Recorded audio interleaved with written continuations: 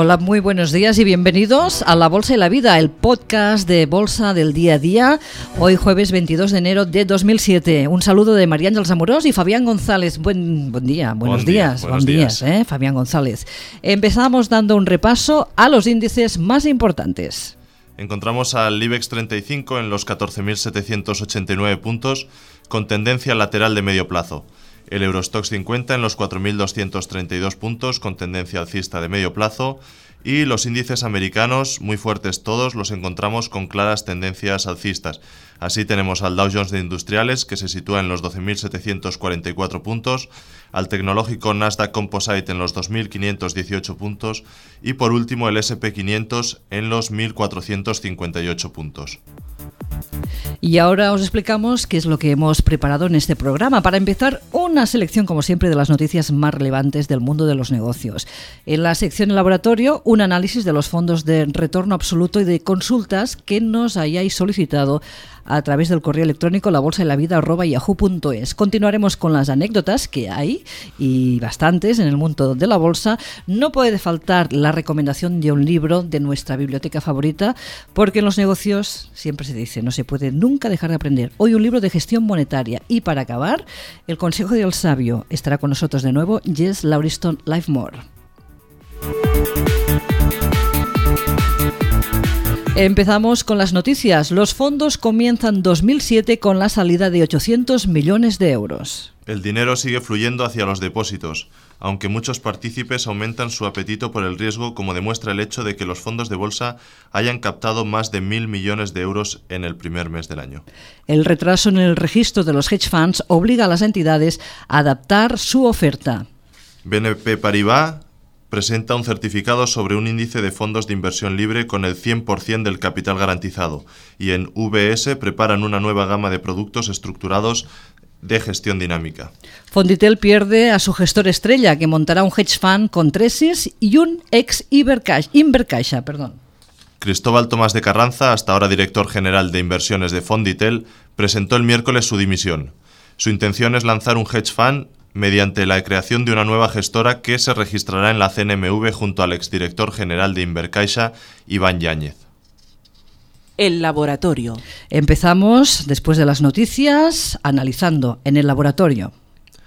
Bueno, pues hoy en el laboratorio traigo la segunda parte de lo que fue los fondos de retorno absoluto o de retorno total, depende como cada una de las gestoras le quiera llamar.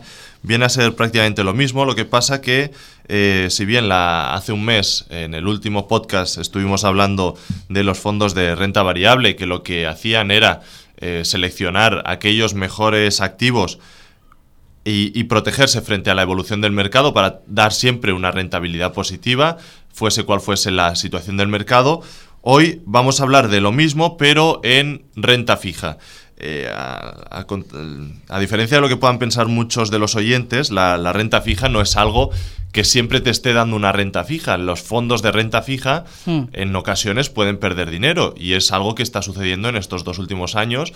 Los fondos de renta fija a largo plazo están perdiendo dinero porque los tipos de interés están subiendo, por lo tanto los activos a los que están referenciados están bajando de precio para ofrecer una mayor rentabilidad. Porque cuando hablamos de renta fija es de este dinero puesto en aquí, pero durante un tiempo, y durante este tiempo no varía nada. No, lo que pasa es que si tú compras hoy, por ejemplo, deuda pública, sí, y te la ofrecen al 3%, por sí, ejemplo, tú sabes que cuando venza esa deuda, sí, tú vas a tener un 3% más, o cada año vas a tener un 3% más de lo que tú tenías inicialmente. Sí.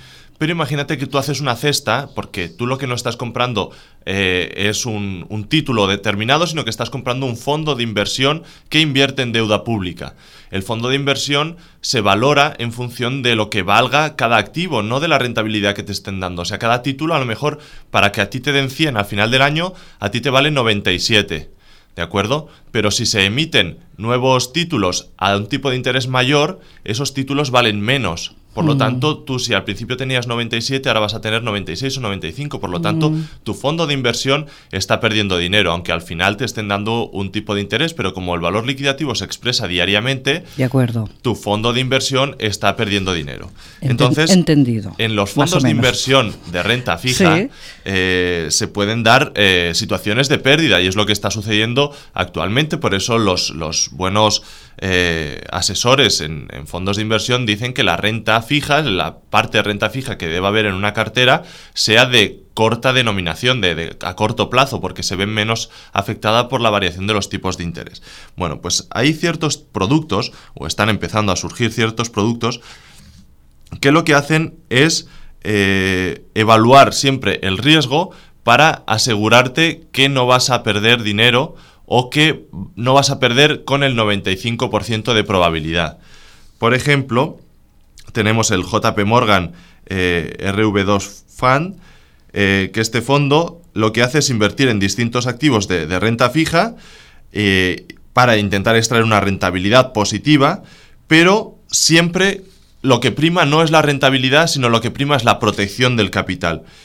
Hacen lo que se llama una gestión VAR, que es una gestión que está últimamente muy de moda, que es una gestión estadística para compensar la cartera y evitar la pérdida de valor al riesgo, o sea, prima el valor evitando el riesgo, y fijan un nivel máximo de esperado, en este caso, que es el RV2, de un 2%. O sea, tú sabes que con el 95% de probabilidad, tu máxima pérdida va a ser un 2%. Un 2%. Claro, de cada 100 años habrá 5 en los que tu pérdida pueda superar el 2%.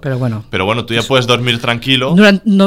Sí, unos cuantos años podemos dormir tranquilos. Claro, o sea, aquí no te están diciendo te vamos a garantizar una rentabilidad de tanto, sino que te garantizan prácticamente una pérdida no superior al 2%. ¿De acuerdo? Y luego tienen otro, que es el RV4, que hace lo mismo, pero con el 4%.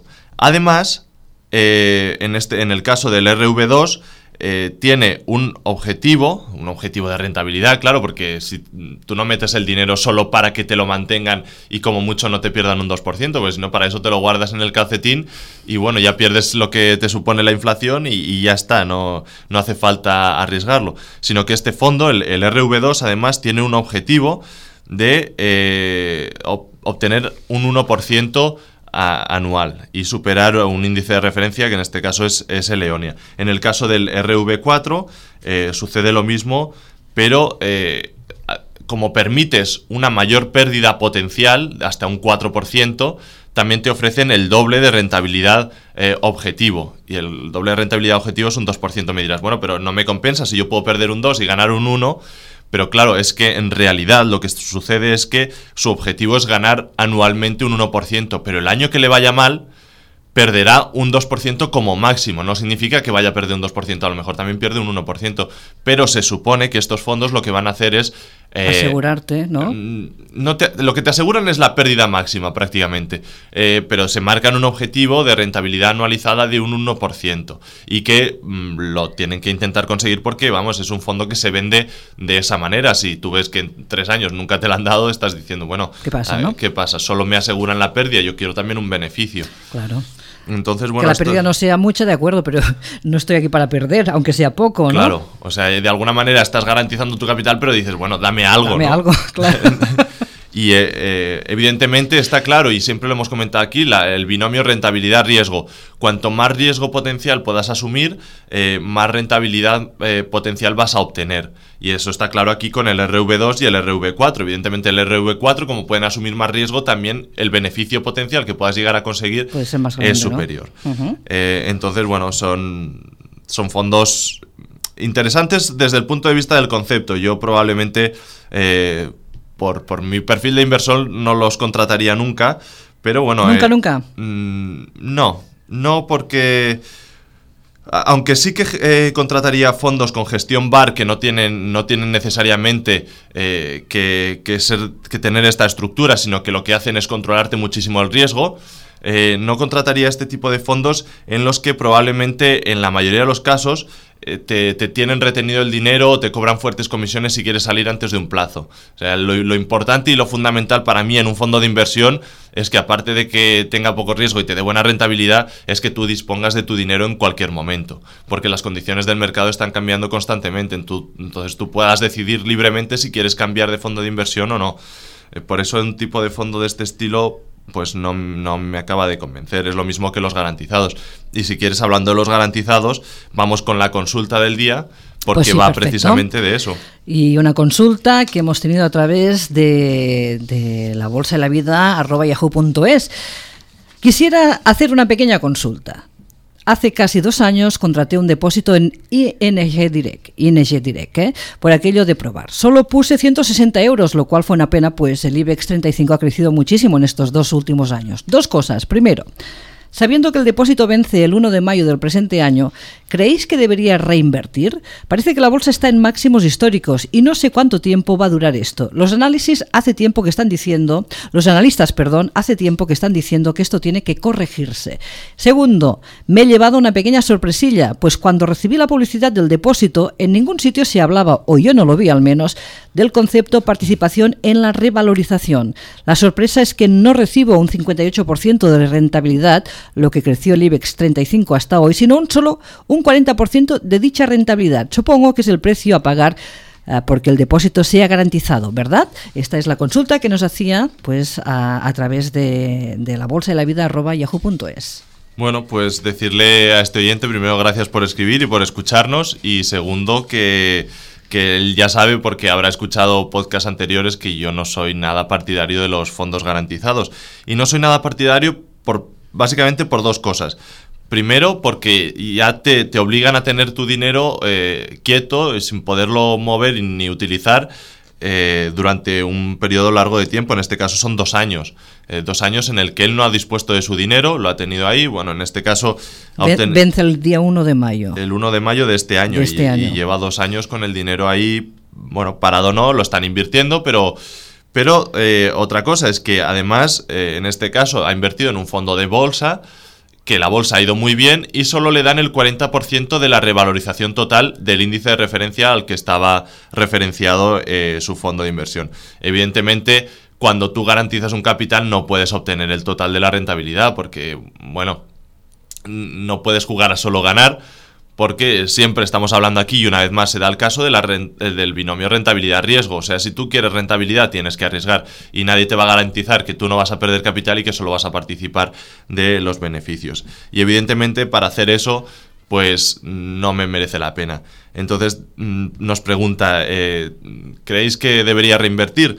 Pues yo no sé si reinvertir en uno de bolsa, porque de aquí a mayo no sé qué va a pasar, aunque probablemente yo no lo hiciera, porque ya sabes que yo sigo bastante la pauta de los 6 meses y mayo es el inicio de los 6 meses malos de la bolsa, es la estacionalidad de los 6 meses buenos y 6 meses malos. Por lo tanto, yo no reinvertiría en bolsa, aunque en este caso está invirtiendo en bolsa con el capital protegido, con lo cual tampoco es riesgo de bolsa, sino que es un producto bastante protegido. Yo le recomendaría, a ver, yo lo que haría en mayo, y dependiendo también cómo vea los mercados, ¿no? Pero en principio en mayo yo lo que haría sería contratar un fondo más conservador, pero si lo que quiere es tener un fondo bastante parecido y con liquidez absoluta, o sea, que él diga, bueno, mañana yo quiero... Necesito el dinero o quiero meterlo... Una parte o lo que sea. Quiero irme a Japón, sí, porque aunque sea súper arriesgado, veo que Japón se va a disparar y me interesa muchísimo. Pues entonces yo le puedo recomendar un fondo que, con una volatilidad muy muy baja, le va a dar una rentabilidad mayor que lo que le está dando este fondo, y que en los últimos 3 años ha ofrecido una rentabilidad mucho mayor. Ese fondo sería, por ejemplo, hay muchos, pero yo le he buscado uno que me gusta bastante, que es el Julius Baer Strategy Conservative EUR, denominado en euros, que es de la gestora Julius Baer, es una gestora muy importante, que lo que hace es invertir el 70% en renta fija, pero en este caso a corto plazo, porque te acuerdas que hace un momento hemos comentado que la parte de renta fija debe ser de corto plazo, porque están subiendo los tipos de interés y eso nos afecta negativamente, y tiene un 30% en renta variable, un máximo de un 30%, no siempre tiene ese 30% en renta variable. Comentarle los resultados de estos últimos 3 años, es un 6% de beneficio anual, de rentabilidad anual, que no está nada mal, y una volatilidad muy muy baja, una volatilidad del 3,36%, teniendo en cuenta que la rentabilidad de la renta variable ronda el 15%, de la renta variable europea ronda el 15%, pues es una volatilidad muy baja. ¿Qué es la volatilidad? La volatilidad es el riesgo que estás asumiendo. Cuanto mayor sea este porcentaje, más riesgo estás asumiendo. Se podría extrapolar de esa manera. Hay una inversión mínima, vemos, ¿no? Claro, ese es el único inconveniente, y es que él dice que solo ha invertido 160 euros. Y es realmente muy complicado encontrar un fondo que no te pida una inversión mínima de entrada de 160 euros. Es bastante complicado. Lo mínimo suelen ser 600 euros o 1.000 euros. Y en este caso la inversión mínima son 1.000 euros. Bueno, es el único hándicap. Pero bueno, es un buen fondo, se lo repito, es el Julius Baer Strategy Conservative, por si le interesa. Pues le agradecemos, ¿no?, esta consulta. Por supuesto, y le animamos a formular nuevas consultas a él y a los oyentes que así lo estimen oportuno. Anecdotario. Es el momento de las anécdotas, porque en la bolsa y la vida y en la bolsa en general. ¿Qué anécdota nos traes hoy? Bueno, hoy os traigo una anécdota que además es bastante interesante a la hora de poder invertir, porque nos va a ayudar muchísimo. Es lo que se denomina el ratio put-call. Ya hemos comentado aquí en varias ocasiones, y mucha gente no lo sabe, que en la bolsa se puede ganar tanto cuando sube como cuando baja, porque tenemos diferentes productos que nos permiten tener beneficios cuando la bolsa está cayendo. Imagínate que yo contrato unos derechos de venta a un precio determinado sobre, por ejemplo, Telefónica. Telefónica, si está a 17 euros y yo te contrato la opción de venderte Telefónica a 17 euros el año que viene, y la bolsa no ha hecho más que bajar durante todo este año, yo el año que viene compraré, aunque no tenga esas telefónicas, cuando venza ese contrato lo que haré será comprar las telefónicas a precio de mercado, que a lo mejor son 15 euros si ha estado bajando, las compraré a 15, pero como tengo un contrato firmado contigo de que te las puedo vender a ti a 17, tú obligatoriamente me las vas a tener que comprar a 17. Entonces yo voy a ir al mercado, las voy a comprar a 15 y te las voy a vender a 17. Evidentemente, cuanto más haya bajado Telefónica, más voy a ganar yo, porque más barato las compraré en el mercado y te las venderé siempre a 17. Uh-huh. A eso se le llama una opción put. Una opción call es justo lo contrario, es una opción que me da derecho a comprar a un precio establecido. Por lo tanto, me interesa que la bolsa suba. ¿De acuerdo? Pues en función de la cantidad de gente que se pone bajista o que se pone alcista, en función de los contratos que hagan, si son de tipo put o si son de tipo call, se puede establecer un ratio. Entonces, en función de ese ratio, nosotros podemos saber si la gente lo que piensa es que la bolsa va a subir o que la gente va a bajar, o que la bolsa va a bajar, evidentemente. Pues, ¿qué es lo más lógico pensar? Que si la gente piensa que la bolsa va a subir, es que suba. Es que suba. Pues por la ley del sentimiento contrario pasa justo lo contrario. Y es que dice que cuando piensas en positivo, la cosa ayuda. Bueno, pues resulta que cuando los pequeños inversores creen que la bolsa va a subir, sí, es porque las manos fuertes del mercado le han hecho creer que la bolsa va a subir. Entonces todo el mundo ha comprado... Como si estuviera manipulando. No diría yo esas palabras, pero se podría entender así. Vale. Digamos que el pequeño inversor siempre tiene las de perder. Sí. Entonces, evidentemente es el ratio put-call, y este se mueve entre 0,5 y 1. ¿Qué significa cuando el ratio put-call está en 1? Significa que hay los mismos números de alcistas que de bajistas. Pero tradicionalmente la gente siempre es optimista, alegre, claro, alcista. Hombre, lo haces con la intención de que suba y que ganes. Evidentemente. ¿No? Claro. Si el ratio put-call está en 1, significa que la gente, que a pesar de ser bastante optimista, piensa que la bolsa podría incluso bajar, porque están equilibrados. Entonces es momento de entrar fuerte en bolsa. ¿Este es el momento? Es el momento. Cuando la gente ve todo negro, oscuro, uy, qué mal está la cosa, momento de entrar en bolsa. ¿O sea que no sería cuando lo ves todo claro? No, cuando lo ves todo claro y cuando todos tus amigos lo ven todo claro... Dices, no voy a entrar. No entres en bolsa. Porque probablemente estés cerca de un techo. cerca del comienzo de una fuerte bajada. Y eso se da, ¿cuándo se da? Cuando el ratio put-call está en 0,5, en los entornos de 0,5. ¿Por qué? Porque hay muchísimas más opciones, prácticamente el doble de opciones call que put. Es decir, el doble de gente cree que va a subir. Más positivo que los que creen que creen que va a bajar. Y a esto se le llama la ley del sentimiento contrario. Tú te fijas en este indicador, hay otros también, pero este es el que más se sigue y te puedes hacer una idea de si la gente es optimista o pesimista. Y justo tienes que hacer lo contrario de lo que crea la gente, lo que se llaman las manos débiles, los inversores de la calle, nosotros. Pero ahora que nos están escuchando la gente y lo hace, por ejemplo, después será todo... Si todos creen que sube y después no porque tú crees que bajará... Es curioso, pero este ratio funciona bastante bien. Porque en definitiva a ti las circunstancias te hacen creer que la cosa va a ir muy bien o que la cosa va a ir muy mal. Muy mal. Entonces, en el ratio, en definitiva, tú no te acabas fijando hasta que te la han dado con queso varias veces. Y bueno, esto dice que puede haber dos motivos. Y es que, primero, cuando todo el mundo es alcista, puede ser que ya no quede más dinero para... Claro, si ya lo han invertido. Ya lo han invertido todo, entonces la bolsa ya está en máximos, ya nadie más va a poder comprar porque no queda más dinero. Porque no queda nada. Entonces ese es el momento de que empiece a bajar, porque solo se puede vender. Claro, porque cuando sube... Esta sería la primera razón que podría explicar este fenómeno curioso. La segunda razón es algo más conspiranoica. Y dice que cuando los pequeños inversores ya han comprado y están eufóricos, piensan que esto no va a parar de subir, es porque la bolsa ya lleva subiendo mucho tiempo, porque los pequeños inversores son los últimos en llegar al tren y los que compran más caro y venden más barato. Y entonces es cuando las manos fuertes, los grandes bancos de inversión, los fondos de inversión, te sueltan todo el papel y te lo comes con patatas. Eso mismo. O sea que esta es la anécdota del día, el ratio put-call.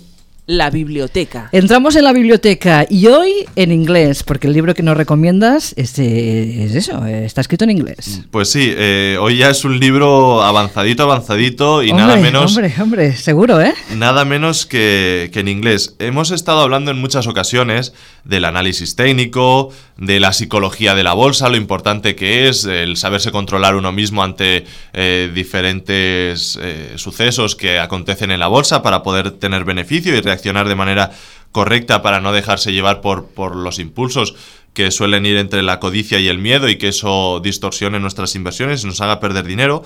Pero nunca hemos hablado, y es fundamental, de el control monetario, el money management, que se llama la gestión monetaria, que es de alguna manera saber cuánto debemos invertir en cada una de las operaciones que vamos a realizar. La cantidad. Básicamente el concepto sería eso.